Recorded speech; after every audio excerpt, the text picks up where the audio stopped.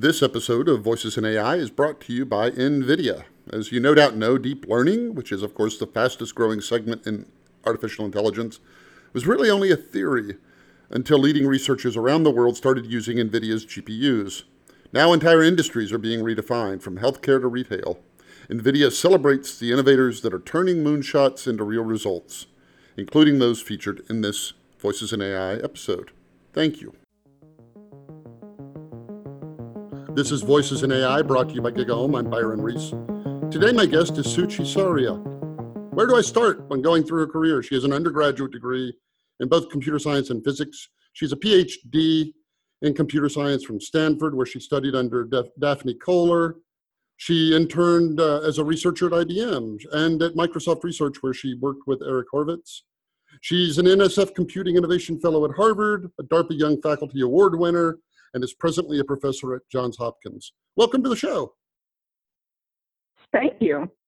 So let's start off with the biggest, highest level question there is. What is artificial intelligence? How do you answer that question when it's posed to you? That's a great question. I think AI means very different things to different people. And I think experts in the field at a high level understand and agree on what AI is, but we never really posit a very concrete mathematical description of it. So overall, our goal is, we want computers to be able to behave intelligently. And that's really the origin of where AI as a field of computer science emerged. Now, along the way, what has happened is, starting from really practical applications, let's say in autonomous driving or image recognition or diagnostics, as lots and lots of data has been collected, people have started to develop numerical tools or statistical methods or computational methods that allow us to leverage this data to build computers or machines that can do useful things that can help humans along the way. And so that then has also become part of AI. And effectively, the question that as a field we often ask ourselves is, does AI really mean useful tools that help humans, automating tasks that humans can do that computers give computers the ability to also do? Or is it, going at properties like creativity and emotion, that are very interesting and unique aspects of what humans often exhibit, and do computers have to exhibit that to be considered artificially intelligent? And so really there's debate about what is intelligence and what does it really mean? And I think different experts in the field have very different takes on it. Well, so you said that, though, you think I only ask it because it's a really strange question, because if you ask somebody at NASA what's space travel, you don't say, well, there's not really, maybe there's where does space begin, or how many miles up or something. If you ask in all these different fields, I mean, they kind of know what the field is about. And you said something I've never heard anybody say, which is those of us who are researchers in it, we have a consensus on what it is. Well, so I would say at a very high level, we all agree, right? So at a high level, it is the ability to systematize or, help computers behave and reason intelligently. And then the part that is less agreed upon is behave and reason intelligently the way humans do. So it's the way humans do piece is important because, some feel we should study humans, we should understand the way humans do it and biological systems do it, and then build computers to do it the way humans do it.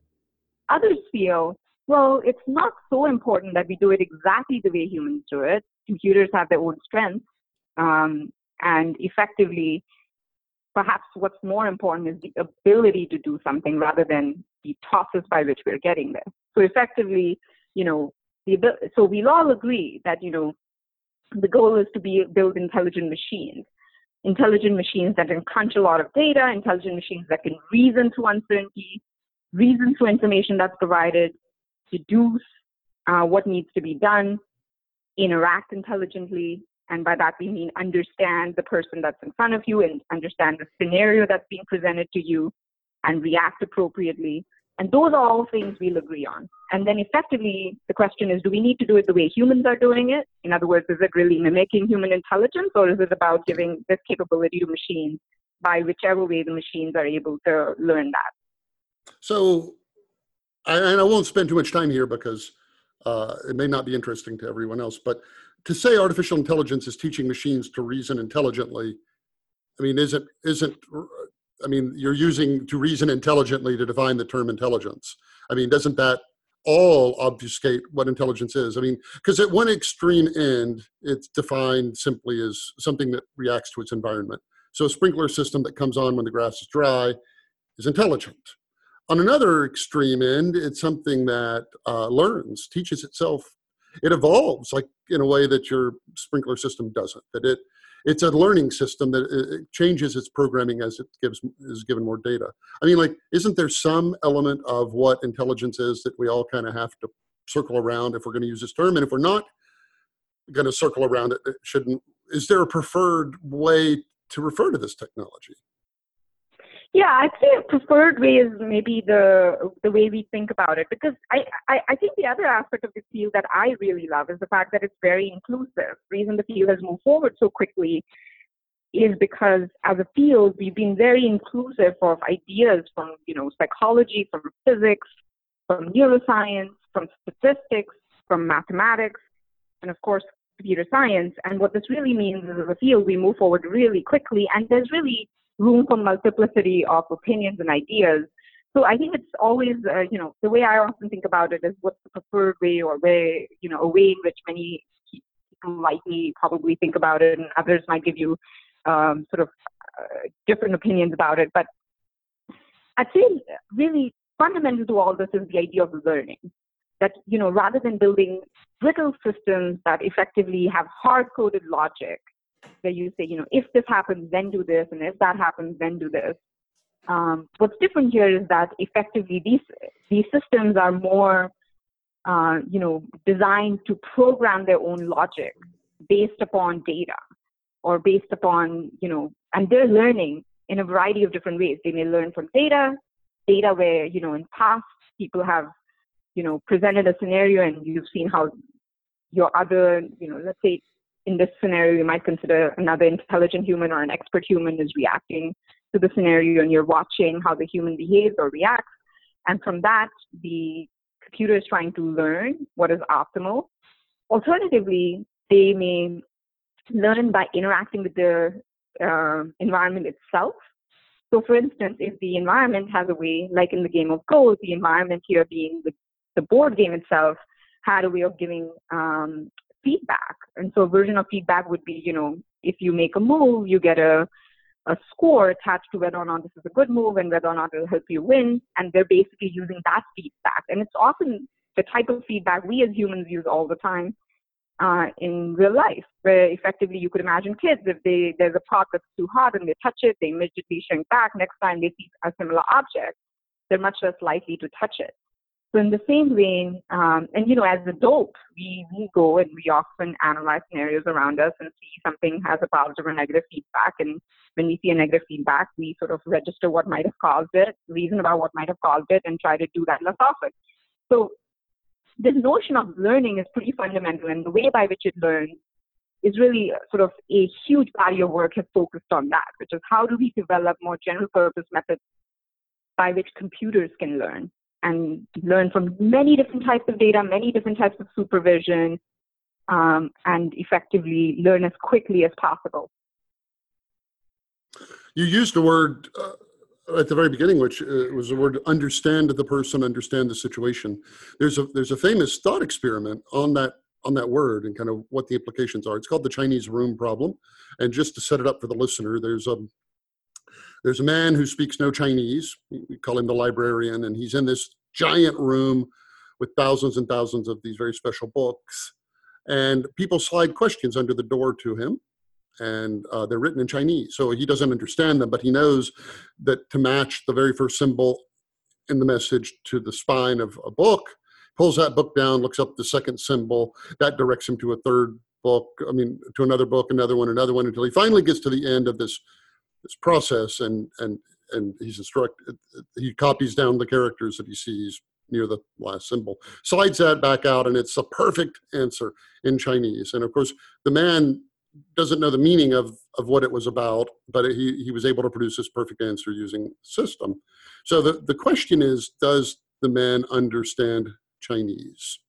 And of course, the analogy's obvious. If that's all a computer's doing, it's running a deterministic program where it's and so forth. So I put the question to you: does the man understand Chinese? Can a computer understand something, or is understanding just a convenient word we use? But clearly, the computer doesn't understand anything. Yeah, let's shift our attention for a second away from computers into humans. So I very often think hard about I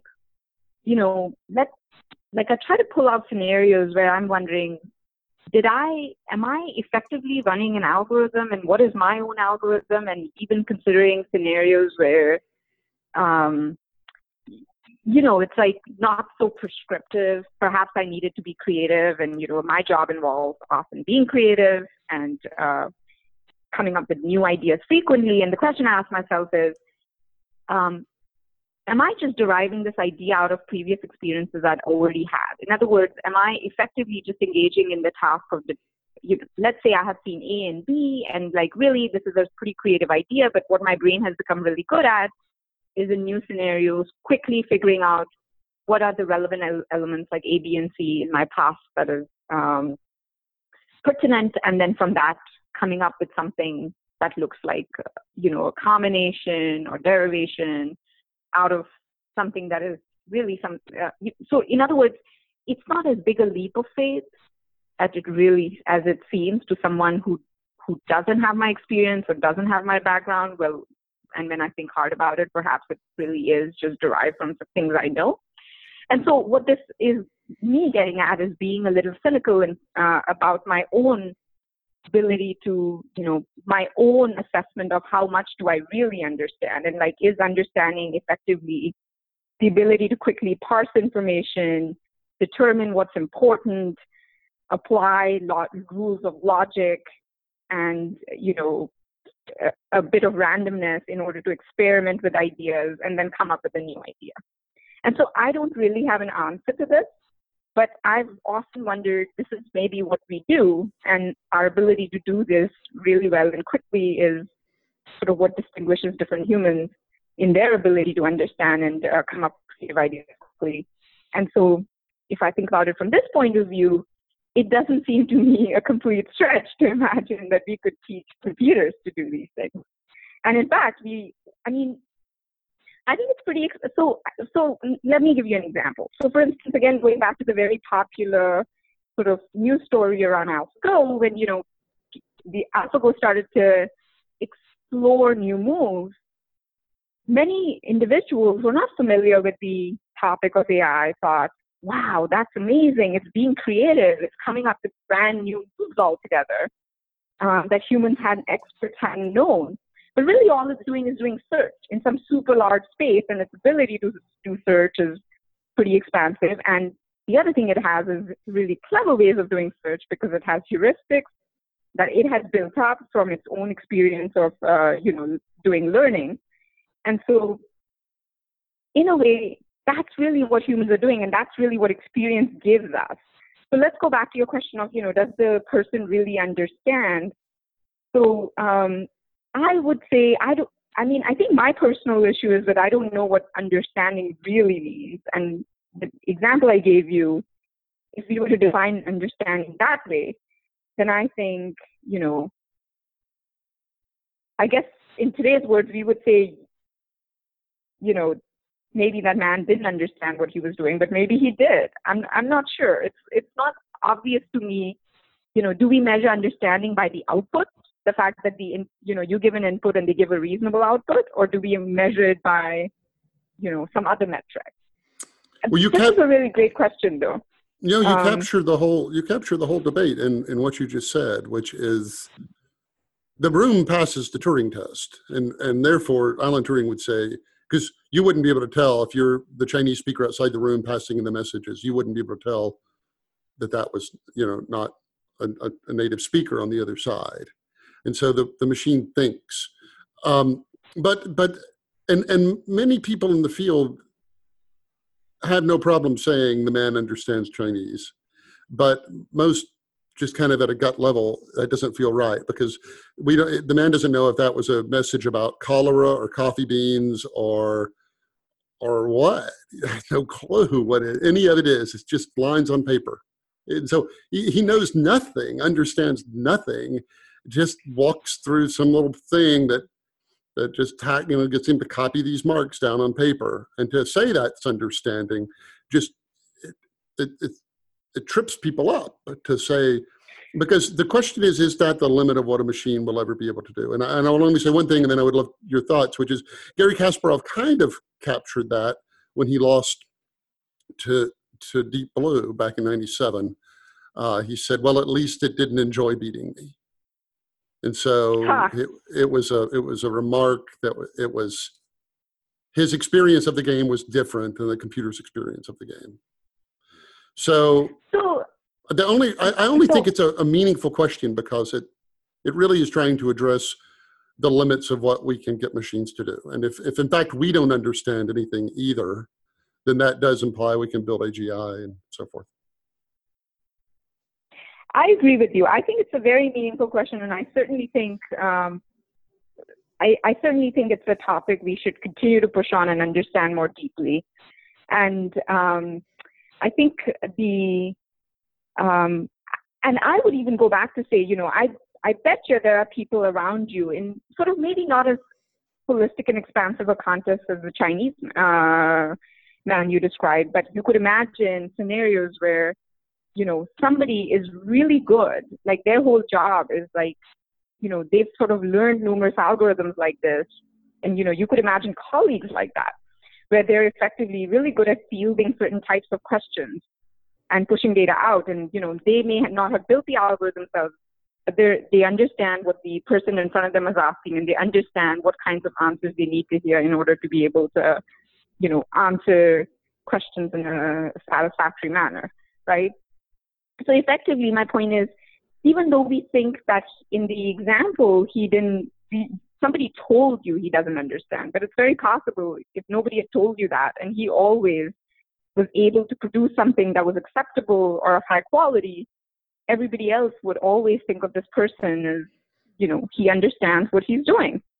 And we probably have people like that around us, at least in narrow context. We experience things like this probably, we've all experienced this to some extent. It could be. I mean, and if that is the case, and it really boils down to what the word artificial means in artificial intelligence. If artificial means it's not really artificial, I mean, it's not really intelligence. It's like artificial turf isn't really turf. If it really means that, then you're right. As long as you don't know that he doesn't understand it, it doesn't really matter. And I would love to just ask one more question along these lines, because it speaks to, again, I'm really intrigued by what we will need to do to build a machine that is equivalent to a human. And I think your approach of, well, let's start with what humans do and talk about computers later is really smart. So I would put this to you, which is humans are sentient, which is a word that is often misused to mean intelligent. That's actually sapient. Sentient means you're able to feel things, you're able to feel, and usually pain. That you're able to feel something, to have an experience of feeling something. And that's kind of also wrapped up in consciousness, but we won't talk there yet. But the idea that you actually feel something. So is it possible for a computer to ever feel anything? So it's clearly possible to set up a temperature sensor that when you hold a match to it, the computer can sense the temperature, and you can program the computer to scream in agony when it passes a certain temperature. But is it ever possible, would it ever be possible for a computer to feel pain or feel anything?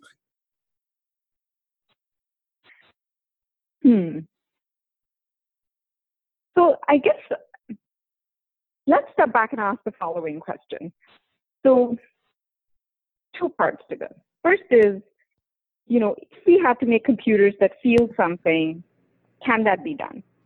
And then the second question is, why do we need computers that feel things? And is that really what separates artificial intelligence from human intelligence? In other words, is that really the key distinction? And if so, can that be built? Right? So let's first talk about how do we build it. So have you heard or have you seen any of the demos out of this terrific company called Hanson I think it's called Hanson Robotics. What they have is, if you go online, YouTube, you can Google it, you can search for it.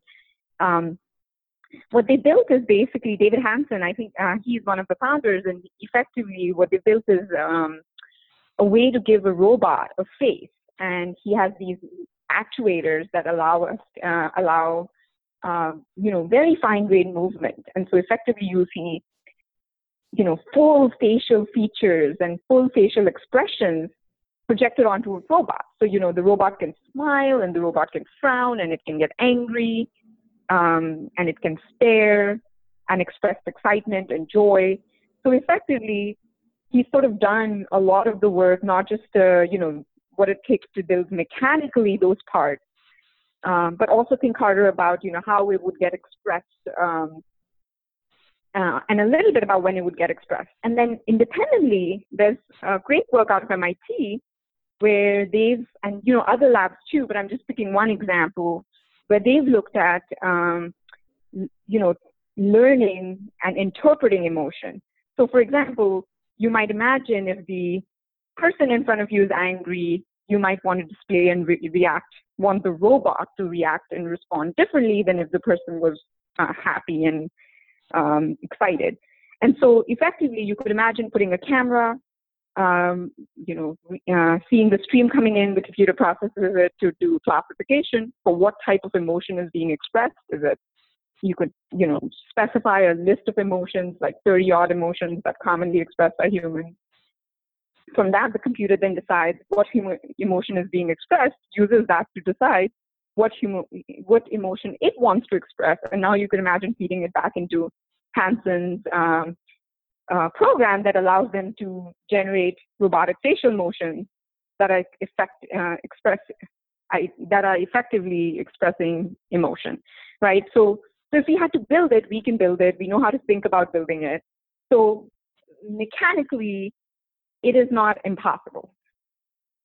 So now the piece here is, the second question is, if we could do this, and in fact, there are really pretty studies where, you'll see humans. So for instance, when I was Microsoft Research, there was a robot that would greet you, and, it would basically see where you were standing, and it would turn its head to try to point to you. And many, many individuals who weren't so familiar with robotics, so like many visitors who would come to Microsoft, who, little kids, or, people who weren't in the technology industry but were just visiting, would often see that and get really excited, because the idea of a robot turning its head and moving its eyes in response to, where you're standing was cool and seemed very intelligent. But effectively, if you break down the mechanics of how it's doing it, it's not a big surprise, And similarly, now you could augment it by also showing facial expression. And I think, again, CMU, Carnegie Mellon, has a beautiful robot that's called a robot receptionist. Her name is Valerie. They worked on it with the drama department at Carnegie Mellon. And they're basically, they filled the robot with lots of stories. And, it was really funny when I was a graduate student and I was visiting. I remember Valerie for the first time. She would basically, you could ask her for directions and she would give you directions on where to go. So I could say, where is Manuela's office? And they would the robot would point me to where it is. But in the middle, she would behave like a quote human, where she would effectively be talking on the phone to her sister, and they'd be talking about, what's going on, etc., what's been keeping them busy. And they'd hang up, and, or she'd put people on hold if a new visitor came in, and so on and so forth. So what I'm challenging is this concept of, like, is it really the lack of human emotion, or what we consider to be, human-like emotion to be very special to humans? Is it that? Is it mimicking that? What does it mean to feel pain? And, is it really the action-reaction? Somebody's poking you and you react? Or is it the fact that there's something internal biological that's going on, and it's the perception of that? That could be. I mean, you ask you ask a good question. Does it matter? And there would be three possible reasons it would matter. First, there are those that would maintain that an intelligence has to be has to experience the world. That it isn't just kind of this abstract ones and zeros. It lives in a computer thing. That a true intelligence would need to be able to actually have experiences. The second thing that might make it matter is there was a man named Weizenbaum who famously created a program in the 60s called ELIZA, which was a really simple program. You would say, I'm sad. It would say, why are you sad? I'm sad because my brother yelled at me. Why did your brother yell at you? And what Weizenbaum turned against it all, because what he saw is that even people who knew it was just a program, a very simple program, developed emotional attachments to it. And he said, when the computer says, I understand, as Eliza did, I understand, he said, it's just a lie. There's no I in there and there's no understanding. But the real reason it might actually matter is another thought experiment that I will put to you and to to those listening, and it's the problem of Mary. Mary is a hypothetical person who knows everything about color. She knows literally everything, like at a godlike level. She knows everything about photons and cones and how color manifests in the brain. She knows everything that there is to know about it. But the setup is that she has never seen it. She lives in this room that's all black and white and that only has black and white computer monitors and all that. And she walks outside one day and sees red for the first time. And the question is, did she learn something new? Did she learn something new? Is experiencing something different than knowing something?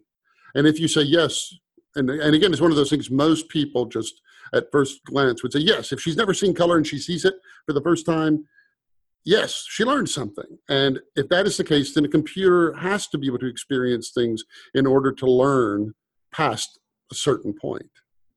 So do you think Mary learned something new when she saw color for the first time?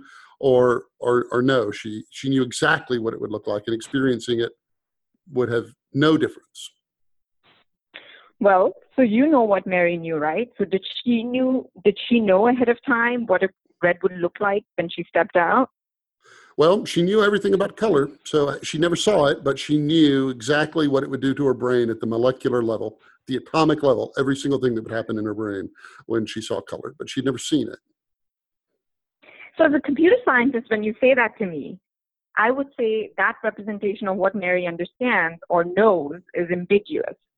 What I mean by this is I don't know what it means to say, so I understand what it means to say she knows, at the molecular level what happens. I understand what it means to say she knows, perhaps, so, she knows about the relationship between the different primary colors and the derivative colors and so on and so forth. But are you saying she knows, so is it the case that when she receives an image using her eyes and her eyes represent it in using some form of internal neuronal format, are you saying she knows that? Because if she doesn't know that, then effectively she still has an impartial understanding of what knowing everything about color means. Right? So that this might be an interesting place where, we think her knowing everything about color.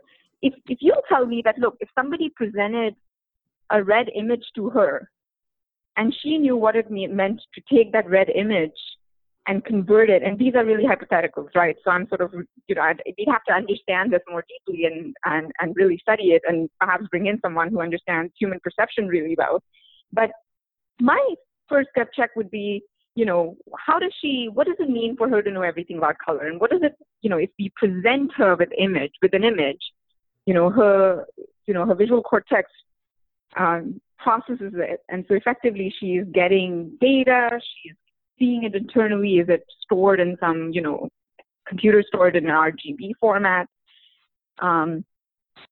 She's storing it in some format. Does she understand is she aware? Has that whole process happened in her head before? It may not have been due to her stepping out, but the question is that something that she is privy to or has knowledge of?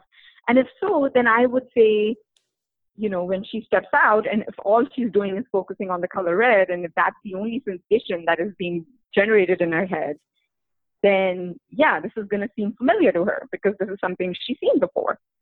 and the word experience at that point is kind of, I think these are really interesting words that have, and it would be fun to sit down and try to write down formal definitions for what they mean.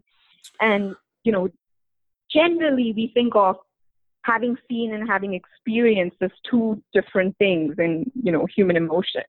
But I think from a computer point of view, they don't seem different. In fact, I think even as a human, when I think hard about it, I don't know really what the distinction is. I don't know what it means to kind of know it, to know it, and then experience it. And like, what is the difference between those things? Well, I guess and maybe the question imperfectly captures it because it's formed very casually, but humans experience the world. You taste a pineapple, and you and what that pineapple tastes like. Tasting it seems to be a different thing than knowing something. If I know what it tastes like, it's a different thing than actually having the experience of tasting it. Knowing how to ride a bicycle is different than having ridden a bicycle and knowing that how you feel balanced when you get on one. Touching something warm feels a certain way that knowing all about warmth does not capture. And so the question is, if a machine cannot actually feel things, touch things, taste things, have any experience of the world, then whatever intelligence it has is truly fake. It really is artificial in the sense that it's completely fake. And you're right, I think, that asking the question, why we ask these questions, and a lot what people often are doing is asking questions about people. Are people machines? Are we... But, and then they had this disconnect to say, but we feel and we experience and we know, and those seem to be different than things my iPhone can do. And so I think I'm trying to connect those dots to say experiencing something seems to be different than knowing something. But you're right, it's imperfectly formed. So I'll let you comment on that, and then let's move on to your research, because there's so much there I would love to hear more about. Sure. So I think I'm going to continue to push back a little bit on, I feel like people's experience of what they believe, like, so for instance, a machine or an iPhone can do, is very much based on what it can, it's that we haven't, I think it's easier to think about a single narrow task. And, you could take the task of eating a pineapple, or the task of, going and experiencing a warm day. But effectively, the way I think about it is, a lot of these capabilities don't exist because, it's not something, most people haven't thought that building a machine that eats a pineapple is a very useful thing, so people haven't bothered to build it. So, but let's imagine I decided that was important and I wanted to build it. Then what I would do is, much like going back to David Hanson, I would try to first identify, what do I mean by experiencing eating a pineapple? And if the idea is every time I'm given a tasty pineapple, I can eat it and it's delicious and my eyes light up. And if I eat a rotten pineapple, I'm like upset visibly. Then I could imagine building a sensor to which you feed the pineapple. This pineapple, runs chemical tests that checks effectively what's in the pineapple. And effectively, you could start by version 1. Version 1 tests what's in the pineapple, and based on that, now it's hooked up to David Hanson's human-faced robot and effectively generates a reaction, which is excited or sad or unhappy, and visibly unhappy or sad, depending on how tasty or not so tasty the pineapple is. And you could even take it a step further by saying, you know what, I'm going to give lots of humans things to eat. And based on that, I will watch what the humans are doing. And then effectively, the computer is just learning by taking the same fruit and eating it itself. And we didn't even program anything about how to react. And all it did was watch humans eat it. And based on that, it learned that, when certain compositions exist in the thing it's tasting, then it tends to get happy and less happy. And, you might imagine it starts to mimic. In fact, we could take it even a step further and say, let's give us a group of robots, the same set of sensors, and we have to figure out a way by which they communicate and barter with each other. So effectively, there's an objective function, and the objective function, or like the goal for the group of robots, is to figure out an effective way to which trade. And the trade is such that one group of robots loves apples, the other group of robots loves pineapples, and they've actually, and the way you know that is effectively they've each lived in different environments where and I don't like the word live because I think it's overinterpreted. What I mean is they've been trained in different environments, and in one environment, the ones that love to eat apples have learned how to, get an excited expression with good apples, and the other set of robots get an excited expression with good pineapples. And you wanted them to work together to trade such that everybody is as happy as possible. Then it's completely possible that they will effectively learn on their own a trading strategy where they say, the people who don't like pineapples should give away their pineapples, and the people who don't like apples should give away their apples. So effectively what I was giving you was an example where I think in these example cases, if we understand what is the objective we're after, which is, is it what does experiencing a pineapple mean? Then very often you can turn it into some mathematical objective by which the computer can learn how to do similar things and very quickly, I wouldn't use the word very quickly, depends a lot on the complexity of the task, but it can mimic that behavior or goal. And now the word mimic I use lightly, but effectively it can, behave similarly or and one could argue what does similar mean and what does behave similarly mean. But for the most part, we would look at this and be pretty satisfied that it's doing something that we would consider to be intelligent. We would consider it to be experiencing something. And the only block in our head is we think it's a machine. So it's hard because we think of humans as experiencing and we think machines don't. But I think what would be really cool is to think about, are there tasks where we really experience something that we think there is no way to build a machine to experience the same thing? And what does it mean to experience in that setup? I think that would be interesting. And I would love to hear, the listeners who have ideas and want to send me ideas. I would love to hear that. Well, I think the challenge, though, is that we've developed, in civilization, we've developed something called human rights, where we say there are things you can't do to a person no matter what. You can't torture people for amusement, and you can't do these things. So we have human rights, and we extend them actually broadly to other creatures that can feel pain. So we have laws against cruelty to animals because they feel pain. It sounds like you're saying the minute you program a computer to be able to mimic a frown or to scream and mimic agony, that is somehow an equivalency. And therefore, we need laws that once temperature hits 480 degrees, it screams, and we need to outlaw that, and we need to grant those things rights because they are experiencing them. And then you would push it one step further to say, when I'm trying to get my car out of the mud and it's smoking and gears are grinding and all of that too is experiencing pain, and therefore that should be, and you run either one of two risks. You either make the notion of things that feel have rights not to be tortured. You either make that ludicrous by applying it to anything that you can make have a frowny face on a computer. You either try to elevate everything that's mechanical to that, or you end up debasing people by saying, no, you don't actually feel anything. That's just a program. You're a machine, and you don't actually have any experience of the world, and you reporting pain isn't real. It's just you kind of programmed to say that. So how do you have in a world where you have that reductionist view of experience? So personally, I think it's pretty liberating that computers don't get tired and they don't feel pain. And when I say the word feel pain, I mean feel pain in the sense that, if you, quote, hurt me a lot in a certain way using a pin, I may screech, but also I could shut down. I can stop being productive.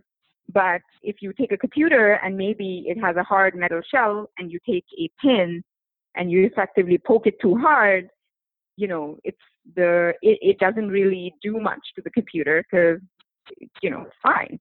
But then there are other things. For instance, if you unplug the computer, it's dead. And, there's an equivalent notion of unplugging me.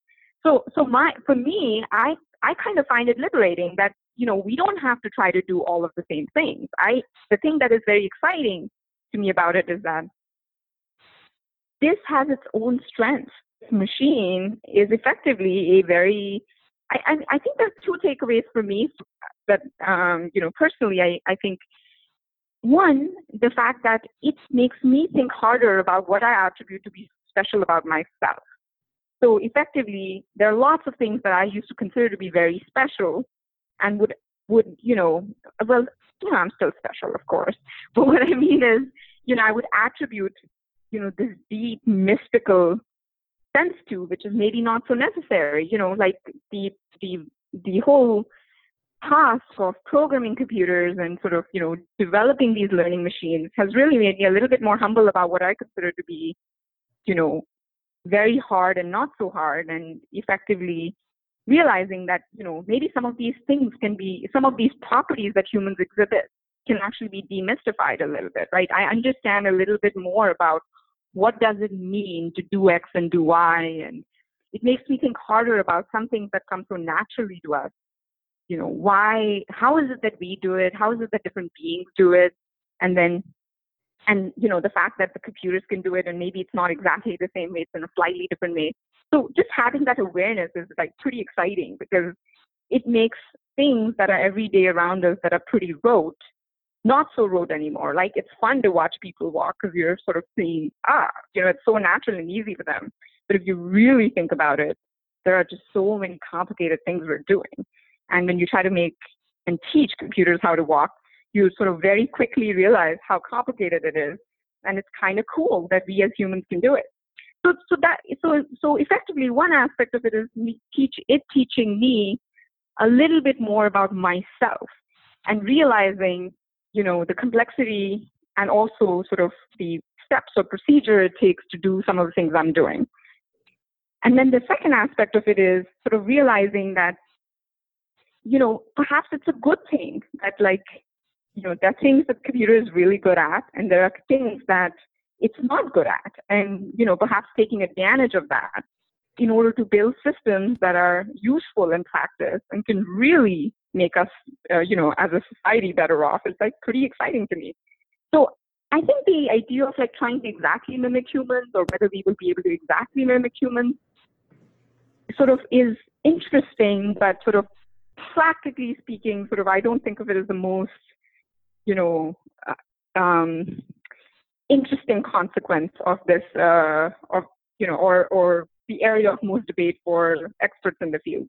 We think more of it as, what are areas where we can really build useful things that could then help us do, make humans faster, make our everyday lives better, kind of save us work that would be better off, that's rote, that we could, kind of pass off to a computer to do that, so it frees up time for us to do other things, and those sorts of things.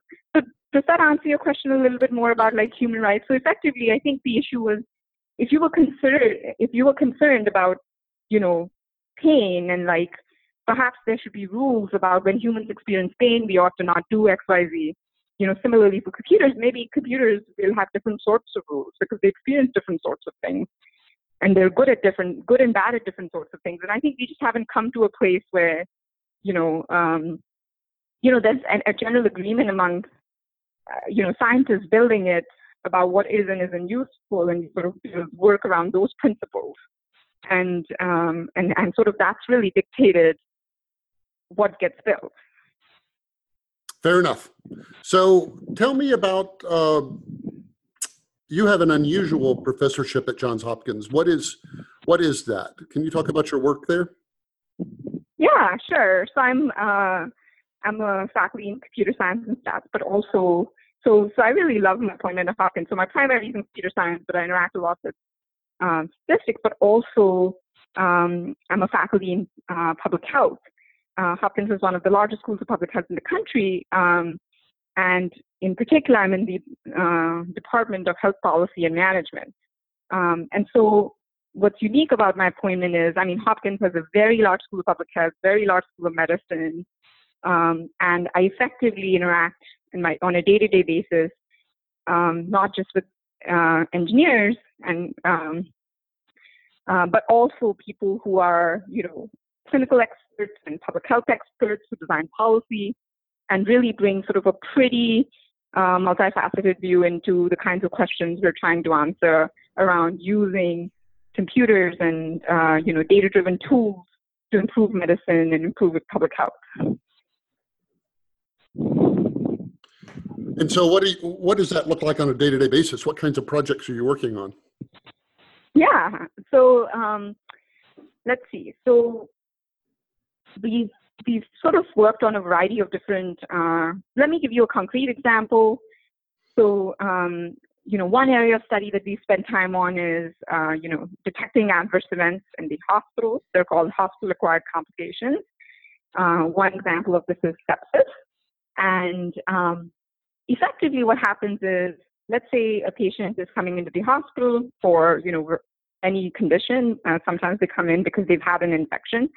This infection goes undetected and turns into what's called sepsis. And sepsis is effectively, when your body is trying to fight infection, it releases chemicals. And these chemicals start attacking your organs and systems itself. This happens, in some fraction of the cases. And when it does happen, it ends up sort of causing organ damage, organ failure, and eventually death if it goes untreated. And so this is an example of a place where, individuals who have sepsis at the moment, physicians are relying on visible signs and symptoms in the patients in order to be able to initiate treatment. And what we've been working on, our lab's work has shown is that it's possible to identify very early based on lots of data. So when they come in, as part of routine care, they're taking tons of measurements. And these measurements are getting stored in electronically. And so what we do is we analyze these measurements in real time, and we can identify subtle signs and symptoms that currently the physicians miss all. It's a busy unit. In a 400-bed hospital, there's persons coming in, there are lots of other patients, it's a distributed care team. It's tough, and if the symptoms are not really visible or are subtle, they sometimes get missed. And so an example area where we've shown is that, in cases in sepsis, for instance, you can identify very early subtle signs and symptoms and identify these high-risk patients and bring this to the caregiver where they can now start to, initiate treatment faster. And so this is exciting because it really kind of demonstrates the power of computers. They're tireless. They can sit there, process data from 400 patients continuously all the time. We can learn from expert doctors what are, signs and symptoms, but not just that. We can look at retrospective data from, 10,000, 70,000, 100,000 patients and understand things like what are subtle signs and symptoms that happen to appear in patients with sepsis than without sepsis, and use that to start, displaying these kinds of information to physicians. And now they're better off because suddenly they're missing fewer patients. The patients are better off because they can go in completely, happy that they're going to be cared for in the best way possible. And, the computer's sitting there and it really has no reason to complain because all it's doing is it's processing the data and it's good at that. So that's one example. There are lots of other areas. So the other areas we've been spending time is looking at complex patients with the word complex patients is a little, let me demystify that a little bit. So looking at diseases where there's tons of diversity or heterogeneity in symptom profile. So for example, like diseases like lupus, scleroderma, multiple sclerosis, where effectively the signs and symptoms vary a lot across individuals. And effectively really understanding like which person is going to be responsive to which treatment is not so obvious. So again, going back to the same philosophy, if we can take data from a large patient population, can we analyze this to start to automatically, to learn, what is a typical patient, for a given patient, what is their typical course going to look like? And what are they going to be likely to be responsive to? and then use that to again start bringing that information back to our clinicians at the point of care, where they can now use this information to guide, improve and guide their own care. I was so those are some examples. I was just reading some analysis that was saying that before World War II, doctors only had 5 medicines. They had quinine for malaria. They had aspirin for inflammation. They had morphine for pain. I mean, they had 5 medicines. And then you think about where we are today, and that gives one a lot of hope. And then you think about, we kind of have a few challenges. One is that, even all of the cost and all of the infrastructure and all that, just treating it as a mental problem. One, as you just said, no 2 people are the same, and they have completely different DNA, and then they have completely different life experiences. They eat different food for lunch. They have all of this stuff. So people are very different. And then we don't have really good ways to collect that data about them and store it and track it. And so it's really dirty data over a bunch of different kinds of patients. So my question to you is, how far do you think we're going to be able to go? Like, how healthy will we be? And you can pick any time horizon you want. Will we cure aging? Will we eliminate disease? Will we get where we can, sequence any pathogen and model it with a person's DNA in a computer and try 10,000 different cures at once and know in 5 minutes how to cure them? Like, what do you think is, or do we even have a clue what's eventually going to be possible? Yeah. So I think one of the interesting things when I first joined Hopkins that I learned very early, that, when we dream of what an ideal health system ought to look like, and wouldn't it be great if we had cures for everything? One of the most surprising and disappointing facts I learned was that even in cases where we know what the right treatment is, even in cases where we could have treated them had we known up front, who they were and what was the appropriate sort of therapy for them, right now we have many such cases we miss.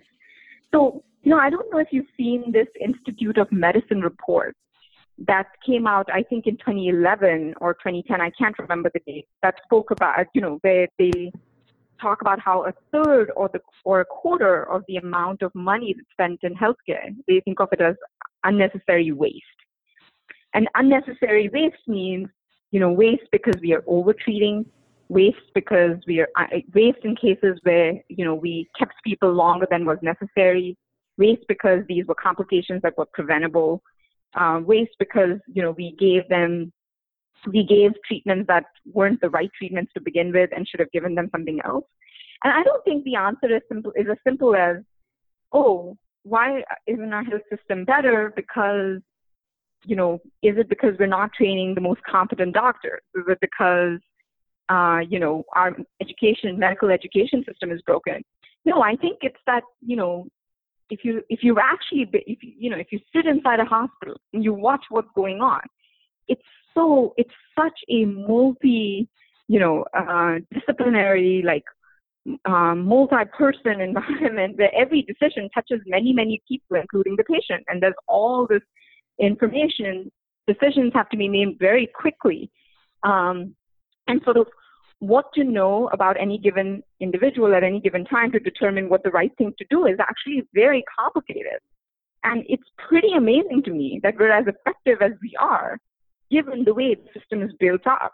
So effectively, if you really think about it, to me, part of it is really like a systems problem, in the sense that if, going back, our delivery of healthcare has very much come out of the era where, there were only so many medications, we kind of knew what to do, there were only so many measurements, the rules were easy to store in our head, and you could really focus on sort of execution, which is making sure we're able to, look at the individual, sort of glean what was necessary and apply, the knowledge we learned in school very quickly.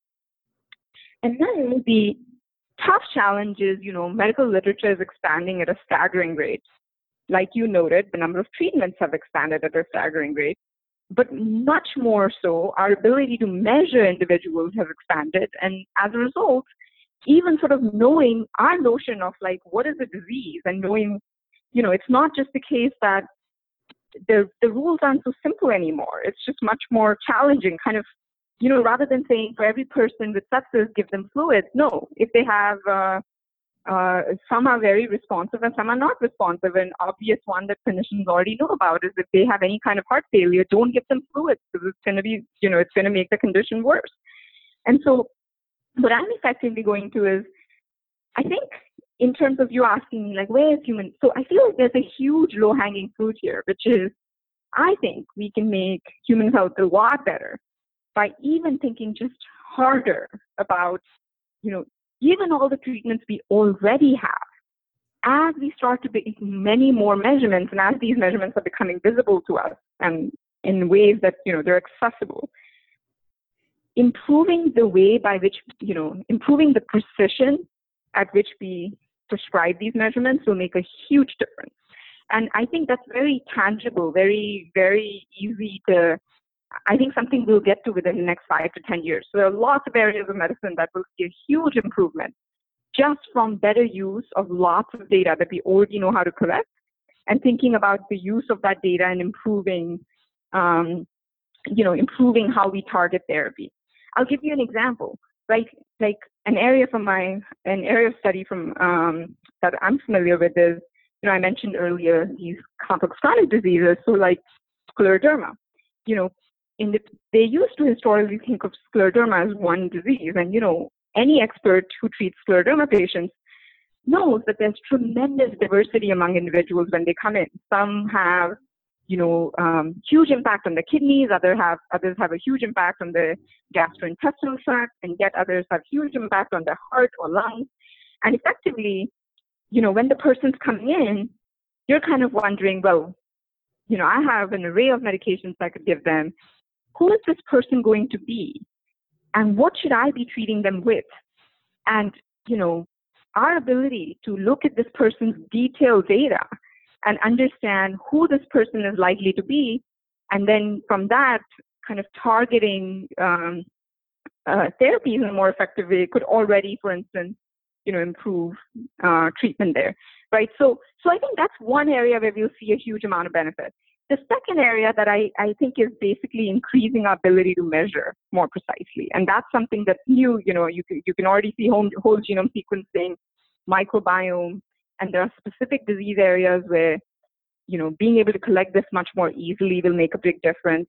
And then effectively, they're going to give rise to new treatments because there are pathways that we currently are unaware of that we'll discover in the process of having these measurements, and that'll lead to new treatments.